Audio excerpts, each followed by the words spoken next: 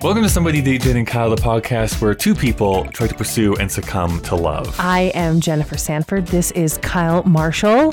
We are Kyle and Jen. Mm-hmm. And Kyle, I can't figure out if you're looking a little blue or a little green over there. Are you all right? Not great. I'm just getting over a bit of a health emergency. Oh boy. Oh boy. Here is the thing. So there's kind of two things that compounded at the exact same time. As we're recording this, a couple of days ago, one of my biggest idols of all time, the composer Stephen Sondheim, passed away. And so I spent a good half of a day crying over a man who I've never met in my entire life, like a weirdo. Come on, give some context. Stephen Sondheim is a defining character in your life. Your other Correct. podcast, which of course I hate to talk about because I'm not part of it, but your other podcast, Putting It Together, is a tribute to the work and the embodiment of Stephen Sondheim. So why don't you kind of fill people in on why this is kind of like your white whale? I think this is what probably so many people felt. I felt sort of, but not this deeply. I don't know if you remember this from, was it 2016, 2017, when there was like within 3 weeks of each other, David Bowie and Prince both died. And it was just like this massive thing in pop music. And I'm a big fan of both of those gentlemen's music. But like, yeah, this one hit super deep for me. I knew it was coming and I thought I had prepared myself, but apparently I was not prepared for this person to be like, nope, they're just not here in the world anymore. So there's that. Friend of ours, Mr. David Yun. Yes. Who does another podcast I do. Which I'm also not on, but did try to usurp him out of. You guys got very Correct. close to there being Kyle and Jen versus the machine, not Kyle and Dave versus the machine. So, you know, if there was a failed coup and you are actually friends, like he has reached a friend emblem, which we know I'm still chasing. But anyway, you and your friend, not to make me feel jealous, which I am. His paperwork came through. It was rubber stamped. So that has been processed. He had 4 references and passport photos taken. Okay, sorry, go ahead. That's right. So he was like, we had been doing some recordings anyways, but he's like, let me take you out to a movie. And so he had not yet seen the new Dune that's out in theaters. I had seen Dune already, but I was like, yeah, I'll go see it again. I can enjoy Timothée Chalamet's cheekbones for another 2.5 hours. I can suffer my way through that. Very convoluted story short. We're going to go to this pho place that I'm a big fan of. It was closed. And when I say closed, I mean it has been shut down for 7 months and I just didn't realize it because I haven't gone out to restaurants apparently so obviously during COVID. You're a loyal customer is what you're saying. Yeah. A very loyal customer in the year 2021. And so we were a bit short on time. We couldn't like drive to another place I wanted to go to. Just wouldn't have given us enough time. So I was like, okay, what's close? Well, there is this local fast food restaurant that we can go to. I don't know if I should name it. I think you should name it for the authenticity of this story. I think you should name it. Yeah. So we go to this A&W and there is something off about it at the very beginning, to be very upfront, which is number one, when we first walked in and go up to the counter. This is going to sound like an exaggeration. I promise you it is not. We stood there for about 8 minutes before anyone greeted us, made us be aware that they knew our presence was in the store. Like, it was just kind of weird. They looked like they were very backed up with some drive-through orders. Regardless, we were not said, no hi, no hello, we'll be with you in a second. Red flag. We probably should have backed out at that moment. This is when also I looked over, and I don't want to be judgmental by the way people look, but there was a person who didn't look like they may have showered for the last 3 days, just rifling through all the straws and the napkins and stuff. I'm like, oh, okay, this doesn't seem like it's progressing well. Finally, we get our order in. I have my Beyond Meat burger with my onion rings and my root beer, my frosty root beer, which is my thing that I love. Dave has his chicken finger bullshit, but whatever. He gets his thing. Not that you're judging it, you know. Not that I'm judging it. I'm just saying, who goes to A&W for the chicken? But we have our meal.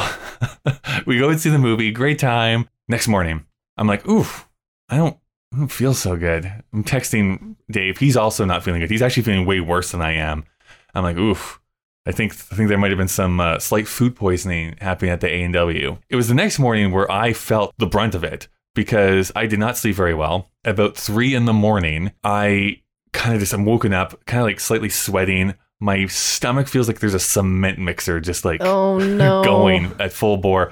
I'm like, oh, I just don't feel good. I'm like, okay, let me go to the washroom. Maybe I can, flush this out of my system. And as I stand up, I'm like, I'm going to throw up. Oh, I know that's a throw up that's coming. That feeling when your mouth gets wet and you're like, oh no, yeah, it's like, no. that it's happening. So I'm like, okay, like jog to the washroom, vomit into the toilet, and like, okay, I guess that's what my day is going to be, because that also happened like 4 or 5 other times in the next 3 hours. Oh God. So what I'm trying to say, Jen, is that my diet is going well.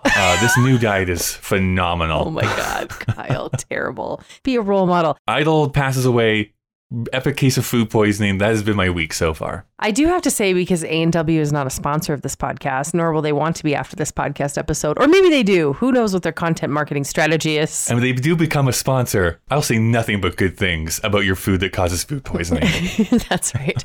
Or the fact that I love a strawberry milkshake from A&W, but you keep going to their locations and they're like, no, we're not a location that has them. So I sent them a tweet once and was like, which of your locations has a strawberry milkshake? And they were like, send us a private message and we'll send you a list. I was like, what is it, a state secret? Like, wouldn't you? Yeah, what is this, like the 11 herbs and spices from KFC? Like, who doesn't be under lock and key? What is this? Like, there's a passcode. You have to answer a skill testing question, provide a DNA sample. I was like, it's a milkshake. I'll be at Peter's. You figure out your business. So, okay, they've run afoul with us both, clearly. But I'm really sorry that you've had kind of a shit week. I'm assuming now is the part where you're going to tell me that it got better on the romantic front. This is where we'll go to the scorecard. Last week, you were issued a challenge to reach out to your crush. You had 7 days to complete said challenge. This is the part where you tell me that you're getting married and I'm a bridesmaid. Yes, that is what should be happening here. I was sick and I did not think about any romantic feelings at all throughout this week. So I did not do anything, Jen. I didn't pick up. I didn't do a single thing. I didn't until honestly starting this podcast. I had even forgotten I had given that promise. To be honest with you, I was preoccupied with other things. But isn't the tenet of a crush that you think about them constantly and it's a never-ending sense of infatuation? I mean, shouldn't it have been top of mind all week? Kyle, I'm disappointed. Well, when I was hugging the toilet bowl, that was kind of taking precedent. That's me making an excuse. I'm actually surprised you didn't just yell at me like you're weak. But here, let me be better. I will reinstitute my promise. I will reach out to them by next week. You promised? I promise. Oh. Here's my pinky. We'll pinky swear. Oh my God. Even that sounds not promising. Listen, I'm going easy on you. I don't want to be hard on you because remember me the week that Ruth Bader Ginsburg died? I couldn't really function. Yes. Couldn't really function. We always, just to come back to this Stephen Sondheim thing again, like he has been a tremendously pivotal person in your life. And I think we do have to acknowledge that those people really do shape our lived experience. I remember when, and this is a controversial take now, but wasn't at the time. I remember when Michael Jackson died. I mean, when Michael Jackson did the moonwalk, I was a young child who then believed that anything was possible through movement and dance. And that was so, like, his albums were so iconic. And I remember dancing around the house to them. And I remember when he died, it was just like, oh my God, this is an idol, right? This helped me to shape my sense of consciousness. Well, more than that too, like this really got me into a tailspin because I understand that part of it is because it makes you confront your own mortality of these people that were like these touchstones of your life, whether they're celebrities, even like members like in your family, whatever. As they start to pass away, you're like, oh my gosh, like you were such an important part of my childhood, my young adulthood, and me figuring out who I was. That was definitely true of Stephen Sondheim. But I look at like writers, film directors, actors, and there's so many of those people that are not young anymore. Like I think over the next 10 years, again, I'm going to knock on wood so I don't like make a curse or something, but like there is like Julie Andrews, Angela Lansbury, all these Betty people White. that I grew up with, Betty White, Steven Spielberg. I mean, like there's Martin Scorsese, like all these big names that are like these 4 minutes, the stuff that I love. Don't even get me started on my like closeted love affair of professional wrestling, because that's another thing. But all these people are going to start passing away. I'm like, oh, like all these people that I loved are now not here. The Bette Midlers, the Diane Keatons, like they're all getting up there. Yeah. How about you? How is Jesus? Yes, Jesus. You know what? I gotta be honest. Speaking of things that are circling the drain, I'm getting real worried. Some of the challenges that I'm having actually really inform. They're actually super relevant for this week. Jesus, of course, the man that I'm going on dates with, not the holy figure from a very popular book. We were talking and we were trying to decide how to do something. And I was like, okay, well, I'll make this compromise. And then because I've been around the block a couple times, I said, and what compromise will you make? And he said to me, I don't really think that compromise is necessary. I don't really believe in compromise. And I was like, oh, ding, ding, ding, red flag. If you're wondering why you're single, here we are. By the way, compromise is not Santa. Like, it's not something that you believe or don't believe in. Also true. But I've been thinking since that moment, because it was such a red flag, I think my eyes were like saucers. I've been thinking about this idea of compromise. And this is kind of my state of the union on compromise today. Like, if you want to look at a relationship that is a masterclass on compromise gone wrong, you need only to look at my parents. They give a masterclass in what happens when compromise destroys and erodes everything. My dad famously will say, and if you ask him, he will readily give you this piece of advice. He'll tell you, marriage is endless compromise until no one is happy, and then one person eventually dies. Like, he is so jaded in the world of compromise, because now over time, compromise is so intermixed with this nexus point of trying to hold on to your boundaries and resentment, the fear of resentment. And I'll add even a third part of a nexus point, which is the idea that you might fear that you're not worth the compromise. So I think your self-value comes in there. So not to be super meta, but I think at the heart of compromise are those three things. People trying to hold their boundaries, especially as we get older. Like, I've been thinking about this because I'm 38. When I was 18 or 28, I could be whatever you wanted me to be. But now I'm like, I'm really sorry. We're just going to keep coming back to this point. It's like a bee with honey in the kitchen. We're just going to keep coming back here to this point of who I am. I can try to compromise and amalgamate, but at the end of the day, like, I'm 38, I'm pretty solidified in I am who I am. And then of course we go through that process then when we start to like who we are. I think never more in the history of myself have I liked myself more than I like myself right now. Yes, do I have flaws? Yes, do I also hate myself? Yes, I'm also very critical of myself? Yes, do I suffer from the most prolific and self-sustaining form of imposter syndrome? All things correct also. But on the whole, I am who I am, and I accept that I am who I am. And I'm like, I'm really not likely to change very much. So I'm trying to navigate this world of compromise within this sense of really knowing who I am. You know what this reminds me of? This conversation I was having the other day, or maybe it was a podcast. This is when I get old. I can't remember if it was a podcast or an actual conversation I was having with somebody. Anyways. How do you know you're a podcaster when you're like, did I say that to a when I listen person? To too many. By the way, Jen, I think I also have a problem because I think that my go-to flirting move is to invite people onto my podcast, but we need to unpack that at a later date. Anyways, so. Wait a minute. That is actually kind of a great move. Hashtag podcast and chill. Okay, wait, I'm totally onto this now. Okay, go back to what you were saying.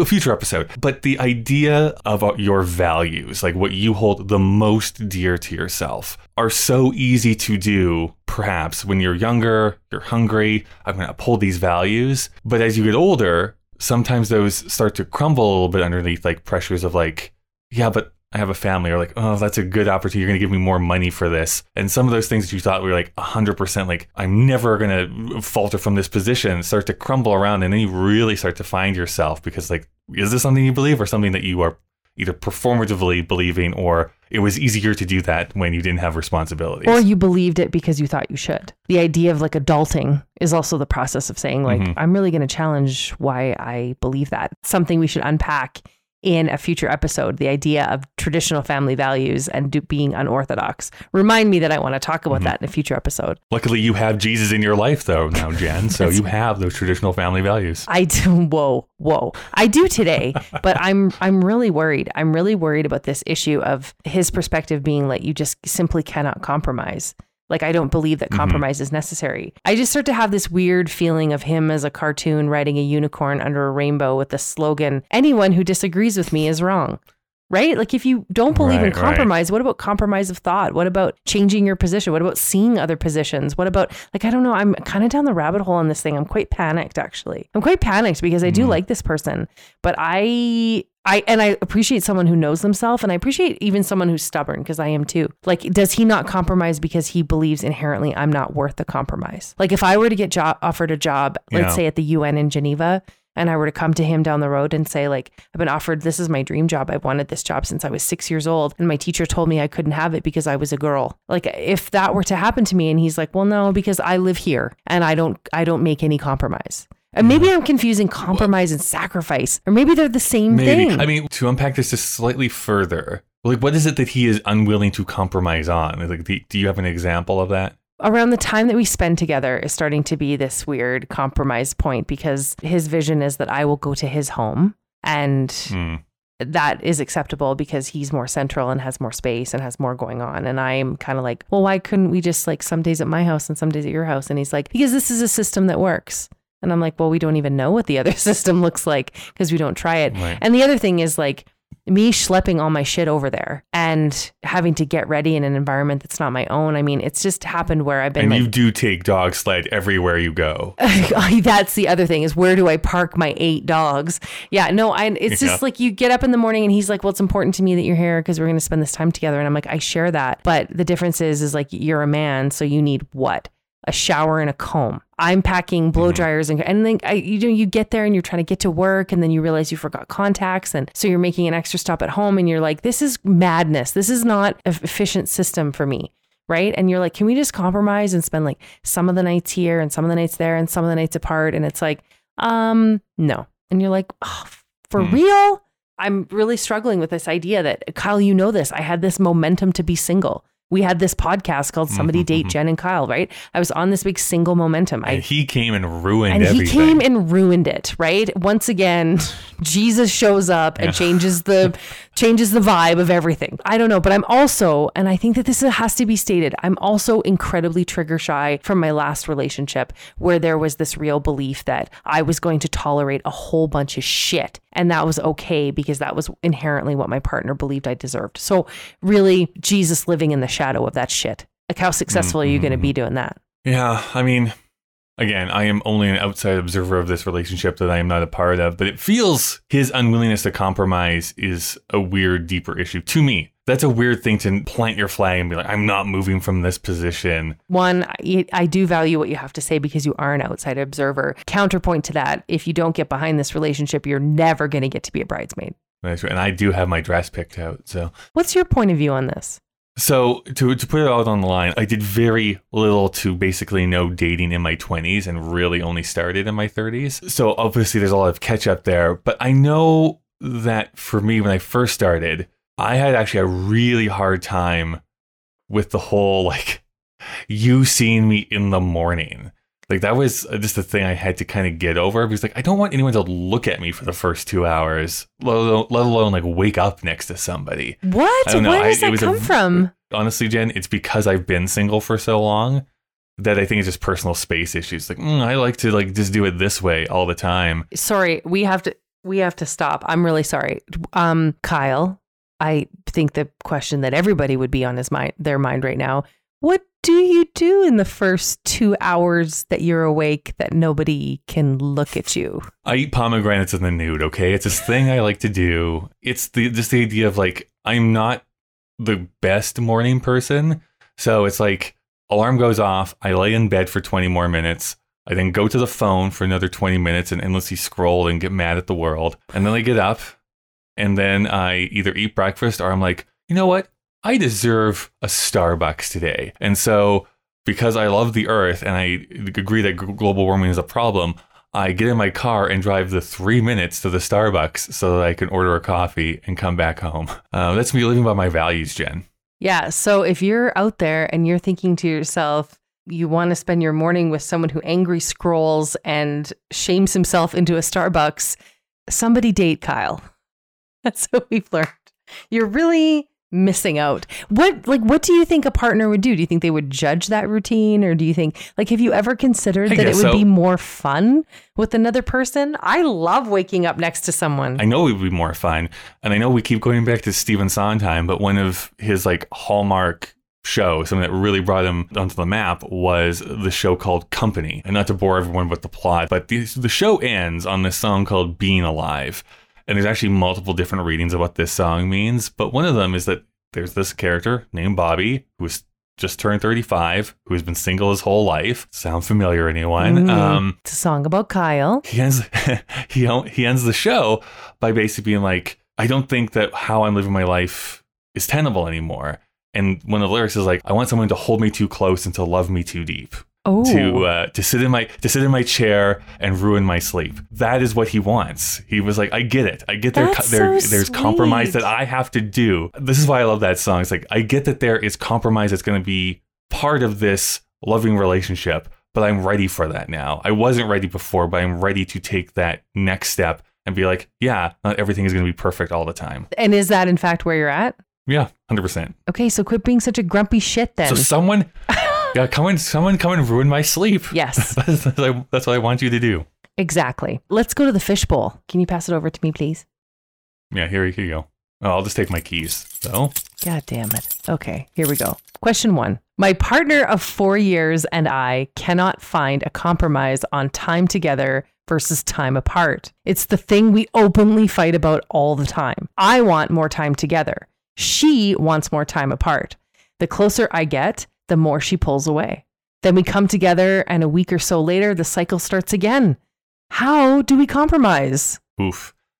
It's not specifically said in this question, but I would love to know if they actually live together or not, because that actually would color my response to this. I think you really need to spend some time sitting down with each other and coming up with the idea of like how much time is too much. Does that make sense? I mean, it really depends. Like if your idea of like, I want to spend more time together, which means I want to spend, I don't know, I'll put a number in 75% of my time together. And she's like, well, I kind of only want to spend like 20% of my time together.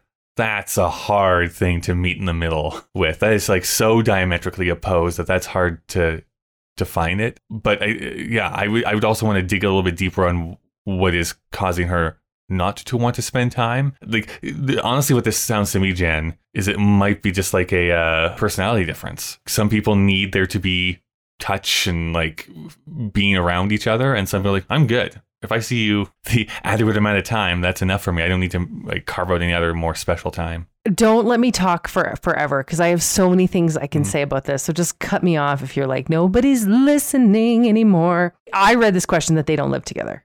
Because I can't imagine that, you want to spend, if you're fighting about time, like, what's he like? Come home. Me and the kids haven't seen you for 5 weeks.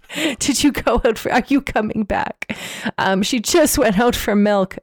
I think that any partner that I have had could have submitted this question, honestly. When I saw it in the fishbowl, I thought, oh, this could have been a Jesus submission, honestly. Here's the thing, like, I am an inherently introverted person. Kyle, you are too. Sometimes I am so exhausted by like having to sustain a conversation. I just want to be with myself and lay in my bed or do what I call, and Sex and the City calls, SSB, your single self behavior. And here's where I will reveal a secret about myself. Sometimes I like to go out to the Chapters, again, burning all that carbon for a single purchase, get a copy of The Economist, which I had to ask the Chapters to stock. I get a copy of The Economist. I come home. I get a whole roll of Ritz crackers. I take them out of the plastic. I stack them up on the counter. And then I go into my closet. I find a pair of Sam Edelman pumps at 75 millimeters, and I pull up my sweatpants and I put on my heels and I lean over the sink and read The Economist and eat my roll of Ritz crackers. That is my single self behavior. And I would rather be single than have somebody bug that time. That's how walking on the middle of that. This is my time. This is my time to read about China's Belt and Road Initiative and eat my Ritz crackers, getting them all over myself, and stand there in my water with that? No. Like, or do you just eat the crackers? I just eat the crackers. Okay. And so if you were to ask me to speak, I couldn't. And my mouth would be so dry. And stand in my impossibly high heel shoes that really sometimes don't ever leave the apartment. My high heels don't really go out. It's like many women's yoga pants that never go to yoga. So I have these single self behavior things that I do. And I like to covet my alone time to sort of decompress from the fact that I always have to be on. Something that wasn't revealed in this this question was what this person does for a living, what this person's other extracurricular things are. Like, how burnt out is it possible that she just is? Well, yeah, I guess I can see that too. I think really what we're coming to is that this question needs more context for us to really give anything. So write back in and give us more context. But like, just to follow up what you just said there, maybe not on the exact same level, but what did you call it? Single self behavior, your SSB. Single self behavior. Single self behavior. I try to pretend to be like this, like, oh, I like classy things. I read books and I watch like highbrow movies and stuff like that. But one of my favorite things in the world to do is watch Gossip Girl. It's like one of my favorite like trashy shows to watch. Why not? And it's like me there eating like an entire pie while I watch this stupid show that's not made for me, but loving it the entire time. And I think you're right. It's like, it's one of those things like, I don't want another person here right now. This is like my thing that I just do to de-stress from stuff that I don't want to care about. Exactly. So I think in a relationship, though, it's important to understand what that is for the other person. Be like, yeah, you do your thing. For my parents, honestly, my dad is a hunter, which is another disappointment for him that I was never that person. I just don't enjoy it. But he likes to do his like 2 to 3 hunting trips every year, goes out into the bush and lives off the land for a week. And I'm like, that sounds like torture. So please never take me with you. Yes. No different here on this side. My father rides a Harley and will disappear whenever it's warm. And you're just like, bye. Like, it's our single self behavior. And sometimes it's like super, like, you really want to get to know your friends. Ask them what their single self behavior is. I will challenge anybody listening right now and ask your friends, what is your single self behavior? And you'll realize we all have one. But the other thing like that I'm saying, and I'll pick on you, Kyle, is that sometimes we just need that time alone. You and I have been out, not as friends, obviously, because we're not friends, but you and I have been out, and there's been moments where I've looked at you and I've thought, I can tell right now that Kyle would like to be alone. Like, it's so obvious. It's obvious. I think that that's okay. There is, but there are definitely times where I hit a wall of my introvertedness where it's like, I've expended everything. I need to go home. That's right. And I could see you wanting to do the Irish goodbye, like just bye, no like explanation or anything. And that's part of loving you, Kyle. And everybody has a little bit of that. But in this relationship, I think the compromise has to be the question, how much time is the appropriate amount of time together, and have him come up with a number and her come up with a number. And if you're within 10 to 15%, I think you can make it work. But if he's at 70 and she's at 12, you're done. There is no compromise, because at the end of the day, someone's going to have to come too far. And if it shakes the foundation of who you are, it's just going to breed resentment over time. I think it's one question and then looking at those two numbers honestly. What's next? I'm in a new relationship, less than 6 months, and we can't agree on holidays. I want to spend it together. He wants to spend it with his family. At this point, I just think we should spend them apart. But I don't think that's a compromise, because neither one of us will be happy. What do we do? Oh boy. I mean, I kind of want to be flippant and be like, it's only been 6 months, so who cares? However, I think what needs to be appreciated is that for some people, family is very, very important to them. So to ask them to spend time away from their family is kind of a huge deal, because you are not going, by the sounds of it at least, you are not going to go and see family. I feel like that's a bit on you then. He has no problem having you come see his family, being introduced to the family. So this is kind of a choice then that's on your shoulders. It's like you have two choices. You either bite the bullet and you go and spend time with his family, or you spend time at home because this is something that's super important to him. Kyle, do you think this is a shit test? Do you think this is her saying, like, how much do I matter to you? Possibly. I think it's a shit test, totally. I think it's her saying, like, I want to know how much I matter to you. And I am weary. I'm weary of this whole thing. First of all, 6 months in, there doesn't need to be a compromise on Christmas. You compromise when you're like in the rhythm of your relationship, and you have to figure out how to balance the relationship together with the established families and obligations. Yeah, that's the thing that I keep coming back to. Like, this would be a much different thing. It was like, I want to spend it with my family, he wants to spend it with his. Then okay, there is a balance there. Then I just remember, like, when my brother and his wife first got together, like, what they made the decision of was like, 1 year they come to my parents, the other year they go to hers. They just bounce back and forth. That was how they decided to do it. But this is like, either go spend time with your family or only spend time with me. And that doesn't seem like a, I don't know, fair trade-off. Yeah, I think to the man in this position, like red flag, right? I think it's a shit test, honestly. And I think like when I talked earlier about compromise being at the nexus point of boundaries and your value, like am I valued enough to be a sacrifice?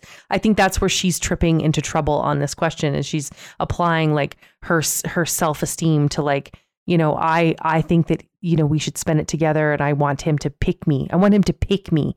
And I think that that's really leery. Christmas is a season you can do it all, right? You can do it all. You can do time together. You can do other stuff. If you're focused on the day, I think you're focused on the wrong stuff. 6 months in, I'd be like, and your last name is what? Like 6 months in, where are you at, right? 6 months in, you're like, did you have a birthday? Do you have a birthday coming up? You're still lying about how many calories you eat each day. Like, I mean, come on. Yes. Yeah. You're still lying about how many college boyfriends you had. Yeah, it totally fits on one hand. Yeah. Totally. No frat parties. No, not at all. Not this girl. I was in a cappella. Don't rush it. If you're into this person and you love this person, you've got like 70 miserable Christmases to go. Enjoy this one by yourself. Mm-hmm. Can you tell I love Christmas? Yeah. Okay. Question number 3. Do you love any holiday, Jen? Just as a quick aside, do you like any holiday? You know me, I'm a big into Flag Day. No, I like Arbor holidays. Day is my number one day each year. I like Easter, I like Valentine's Day. I love the summer holidays. But Christmas is a treasure trove of trauma for me. Clearly, that could be its own. That could be a book, honestly. So I made a conscious decision when I went to college just to take a pass on Christmas. I'm like a miserable SOB at Christmas. I'm like, and then what thing I love the most is that everyone's like, I'm going to show you the magic of Christmas. And then I just get to watch them have meltdowns and trivializations and stress about something. And I just go like, do you want to come to the dark side now? You want to come to my side? We have cookies. You're like the reverse Hallmark movie. I am the reverse Hallmark. No, I decided more than a decade ago to take just a hard pass on it. And since then, I've been kind of living my best Christmas life in terms of just kind of keeping my head above the crowd. I do all my shopping in one day and then pop by the gift wrap place and then have to remember to pick it up. Christmas party? No, thanks. Like COVID's been great for me because I'm just like, COVID.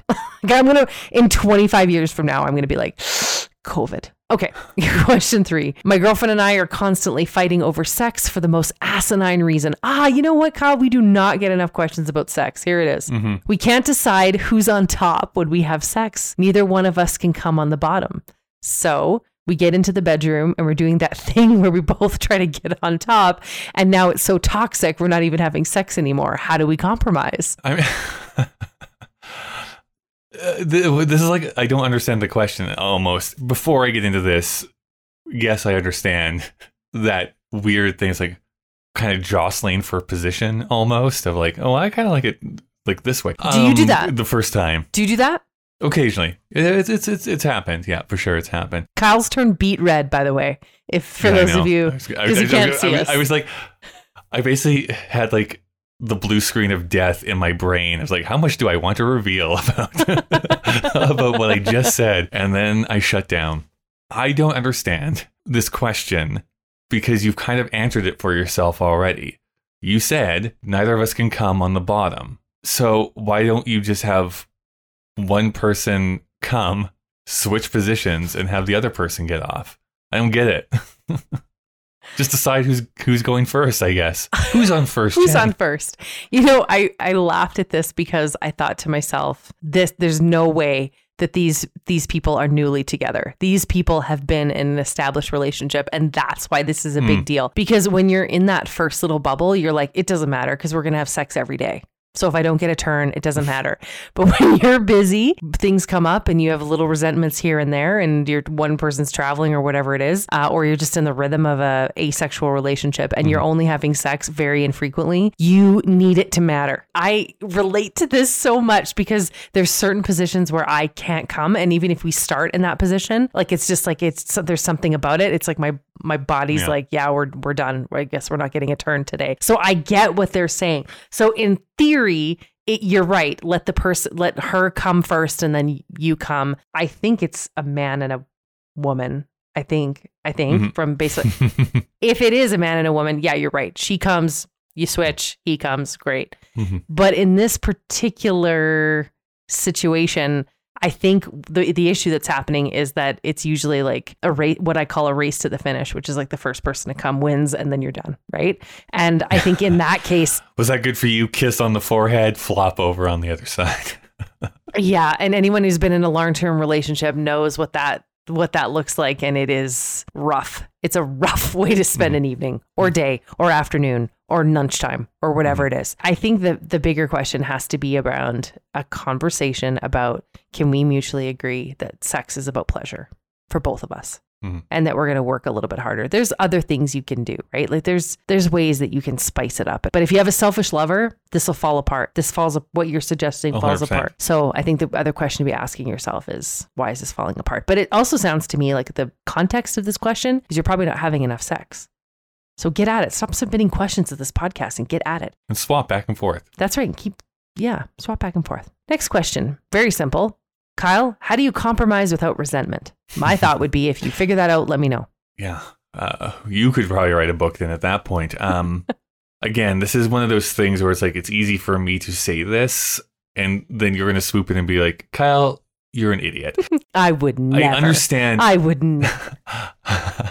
I'm not going to say it's easy. I mean, I think what breeds resentment over time is that if one party feels like they are the ones who are always doing the compromising, if it's like a one-sided thing, then yeah, of course it's going to breed resentment, because like, I've changed this, I've done this, I've redone my whole schedule around you, and you are unable to meet me in any other type of way. Of course, that's going to breed resentment. But if there's true compromise, which is like, hey, I'm going to take over these tasks in the household, you're going to take over these tasks, we'll ask each other for help if we ever need it, but like, we've got this. We both have the same end goal of either having this be like a productive relationship, especially if you start having a family. It's like, how do we make the best of this whole family unit? This is a goal. This is the bright shining light that we're both going towards.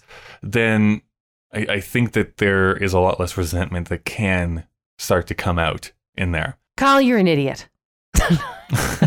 Sorry, I couldn't resist. The setup was there. This is my take, and I would like to preface this entire thing by saying that not only am I single, I'm currently in a relationship that's, The whole thing about compromise is give. It's about symmetry. There's symmetry. There's an equal amount of compromise occurring on both. The minute it transitions or can be seen, doesn't even have to be. It presents itself as give and take, like give, take, not give. You're in trouble. You have reached asymmetry. The minute you have asymmetry is the minute that you have resentment. It really matters how you present yourself in a state of compromise, because if I were to say to Jesus, I am going to love you unconditionally where you are, and Jesus replies back with, great, I'm going to stop trying at all. Then there you go. That's a give proposition that turned into a give take reality. And I think then you have resentment, because you have one person that's saying, I'm consciously choosing to let go of seeing your flaws. I'm consciously choosing to let go of the things that sometimes bother me in the spirit of us having a relationship of harmony. And the other person saying, I think I've just been given license to do things I know you don't like, and you will treat this relationship with harmony. Therefore, I'm the direct beneficiary of it. That's a problem. So wherever you have resentment, it's where you have the concept or examples in your mind where you just asymmetry. You have the idea where you're not being equal in contributing to the vision that you have for your relationship. Now, there are some times and some cases where there will be asymmetry, but not always. I was even thinking of the example of someone who has to stop drinking in a relationship, right? Either they're a mean drunk, or they're a messy drunk, or they're an alcoholic. The flip side of that can't just be like, great, you're going to stop drinking and I'm going to do nothing. No, you also have every to Friday night. You also have to do your part, right? If this person's going to stop drinking, then you have to be someone who is like, I'm going to stop pointing it out that you're a jerk when you're a drunk. I'm going to stop bringing up issues of the past where we had a problem with drinking. I'm going to stop, telling my friends and girlfriends that you're a drunk. Like there has to be an equal compromise to help that person create an ecosystem to be successful in that. So I could think of so many examples where there has to be except for violence, obviously. You know, I can think of very few examples where there would be an excuse not to have is it Newton's third law? For every action, there's an equal to opposite reaction. It's thermodynamics, my friends. But I think I will say this as we move to the last question. I think there's also the part where you have to stop and say, am I creating a narrative? Am I creating a narrative? Like sometimes you have to communicate with your partner. Your partner says, are you crazy that you think you're the only one making compromises? Here are all of the things that I'm doing. So sometimes I think it's good to have a check-in because you can get it in your mind. It's just you and this person never compromises. And that's seeing that person through a lens or a brand that may not be there. So I think you have to always check yourself because there's been some times where I can remember being in a relationship and he said, and I'll never forget it, it was the perfect hashtag. He said, I reject that narrative. And I was like, what? And he's like, here's all the things that you're doing, but here's all the things that I'm doing. And he was exactly right. I was just being a bitch and there was no excuse for it. You know, there's something else. This is such a silly example, I think, but because I also suffer from some deep anxiety issues, of all things, this is from a YouTube video I watched years ago where it talked about verbalizing the stuff that you're anxious about. And so I remember this one time I was with two friends. We were in Disneyland.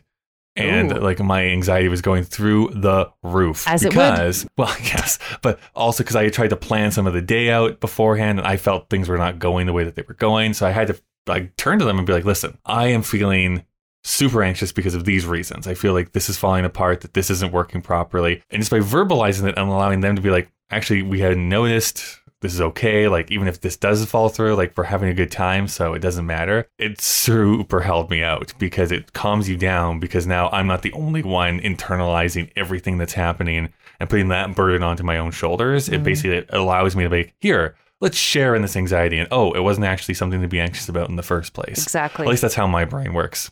Exactly. That's such a smart tool. How about the last question in this little bowl? Let's do it. My boyfriend and I are at a compromise impasse. It's not even. I feel I compromise on everything. It earns me nothing, so now I refuse. I'm totally frustrated and mad, even though I love him. Are we done? Before you answer. Yeah. I think I know the answer, and I think you know the answer. So we'll say it on 3 and see if we're the same. Ready? 1. So the question is, are we done? 1, 2, 3. Yes. Yeah, I think they're totally done.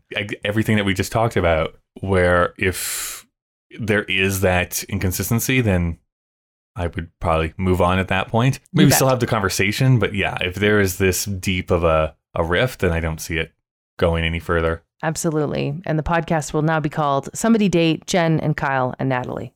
Is that her name? Is that who sent this in? Yes, it is. Oh, okay. Yes. Let's talk about some unqualified advice, Kyle. Yeah. So sometimes we scour the internet to try and find other places online that are offering equally incompetent advice.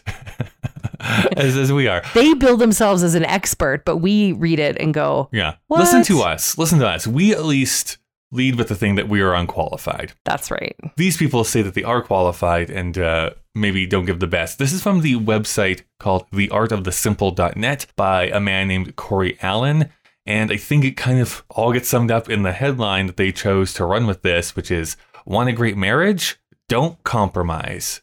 So Jen, do you think Enjoy that lead balloon? Yeah. Do you think this is qualified or unqualified advice? I think it's totally unqualified advice. He talks about how like you can just communicate through and the right answer will naturally reveal itself, like some fucking Peter Pan of relationships. Like just turn to the audience and be like, if you believe in this relationship, just clap. Clap if you believe in this relationship. Exactly. I just think like when you're in the trenches and you're tired and there's a decade worth of hard conversations and in-laws and jobs and loss and money stress and everything, sometimes you're going to have a win and sometimes you're going to take a really big loss in terms of supporting your person. I mean, don't compromise if you don't plan on having any goals, right? There's this great quote, and you know how much I hate like aspirational quotes. I don't even know who said it. I don't know. You have the hang in there poster with the kitten right behind you. So yes, I do. Yes. And I hate Mondays. Right. But I think that the expression is, if you want to go fast, go alone. And if you want to go far, go together. And I like that expression because I have been in a lot of serious long-term relationships. I am single now, but I've seen for myself the glimmer of how different it is when you have big dreams and you are with a partner. I think we don't talk about this enough. I think so much of this bullshit advice, like this article, is about people who are like, we're going to live in a little single house and we're never going to move and we're going to have 2 kids and we're never going to challenge the world. If you have big dreams in your life and you want to have a big partner and you want to be a power couple and you want to live the full efficacy of your life, you want to see how far your human potential and your mind and your sense of adventure can take you, then you're in for some tough discussions and some tough compromises and some good wins that you got to be grateful and appreciate. And then you're in for some tough losses that you have to grin and bear it. And I think advice like this helps nobody. Yeah, I'm right there with you. The thing that actually bugs me, maybe even more than the headline, is that a little bit after the first paragraph, he has a sentence that says, I define compromise as each party going away equally unhappy. And I feel like that's such a moving of the goalposts of what compromise actually is. Yes. So frustrating. I don't want to sound like Michael Scott here, where he's like, I'm looking for a win-win-win, and then can't even define what it is.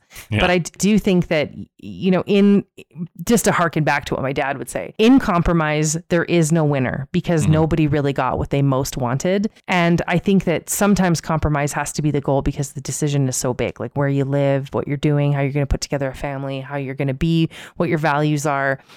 Inside of a relationship, how you're going to get behind someone's goals or dreams. But then sometimes that there is a type of compromise where one person really, really does win and one person really, really does take a loss. And I think what I wish there was more articles about is how do you meet that loss with grace? And how do you show your partner that you're still going to lean in even when you take that loss? I wish that the article was about that and not whatever garbage he spent 600 words and thousands of clicks on. Like, it's incredible how popular this article was retweeted and shared. And there's clearly people who are looking for that beacon of hope in the night that says, I don't have to compromise anymore and we'll still be okay. We'll still be okay. People are inherently different things. Not to compromise. Yeah, but we also have to think about it. Like when we died at 40, you probably didn't have to compromise a whole lot because you were just like, let me collect some berries and you get eaten by a tiger and it's over. Like now we have to be in a relationship with people. If you get married in your 20s, you're going to be with someone for like 60 to 70 years if you go the long haul. Like, do you know how many iterations of yourself you will present to that person? Every 7 years, I feel like I'm a totally different person. And you don't ever want to be in that situation where you are in bed, you look over and we're like, I wonder if he's going to die soon. God, I hope he dies soon. How long could you possibly live for? Yeah, that's a rough way to spend your time. All right. Well, hopefully people enjoyed this. We are coming up on the best time of the year, right, Jen? I know you agree with me on this. The best time of the year, the holiday season. Christmas is here. If you celebrate Christmas, all the other holidays that are around here too. So if you see Jen out on the streets, just go right up to her and dingle some bells in her face. However, whoa. Notice that Kyle said bells and not balls. Correct. I said bells. Just to protect me on the streets of Calgary. Thank you. There's a lot of different ways you can interact with us. Of course, you can go to our website, somebodydatejenandkyle.com. That's Jen with 2 N's. We are also over on Facebook at somebodydatejk, and then over on Twitter, it's at somebodydate, and we can continue the conversation over there. Thanks for joining us. I hope it wasn't a compromise for you to join us this evening. Thanks for this time. We'll see you next Friday. Stay safe out there and have some fun. Call that crush you have, and we will see you next week. Bye-bye. Bye. I'm going to go throw up.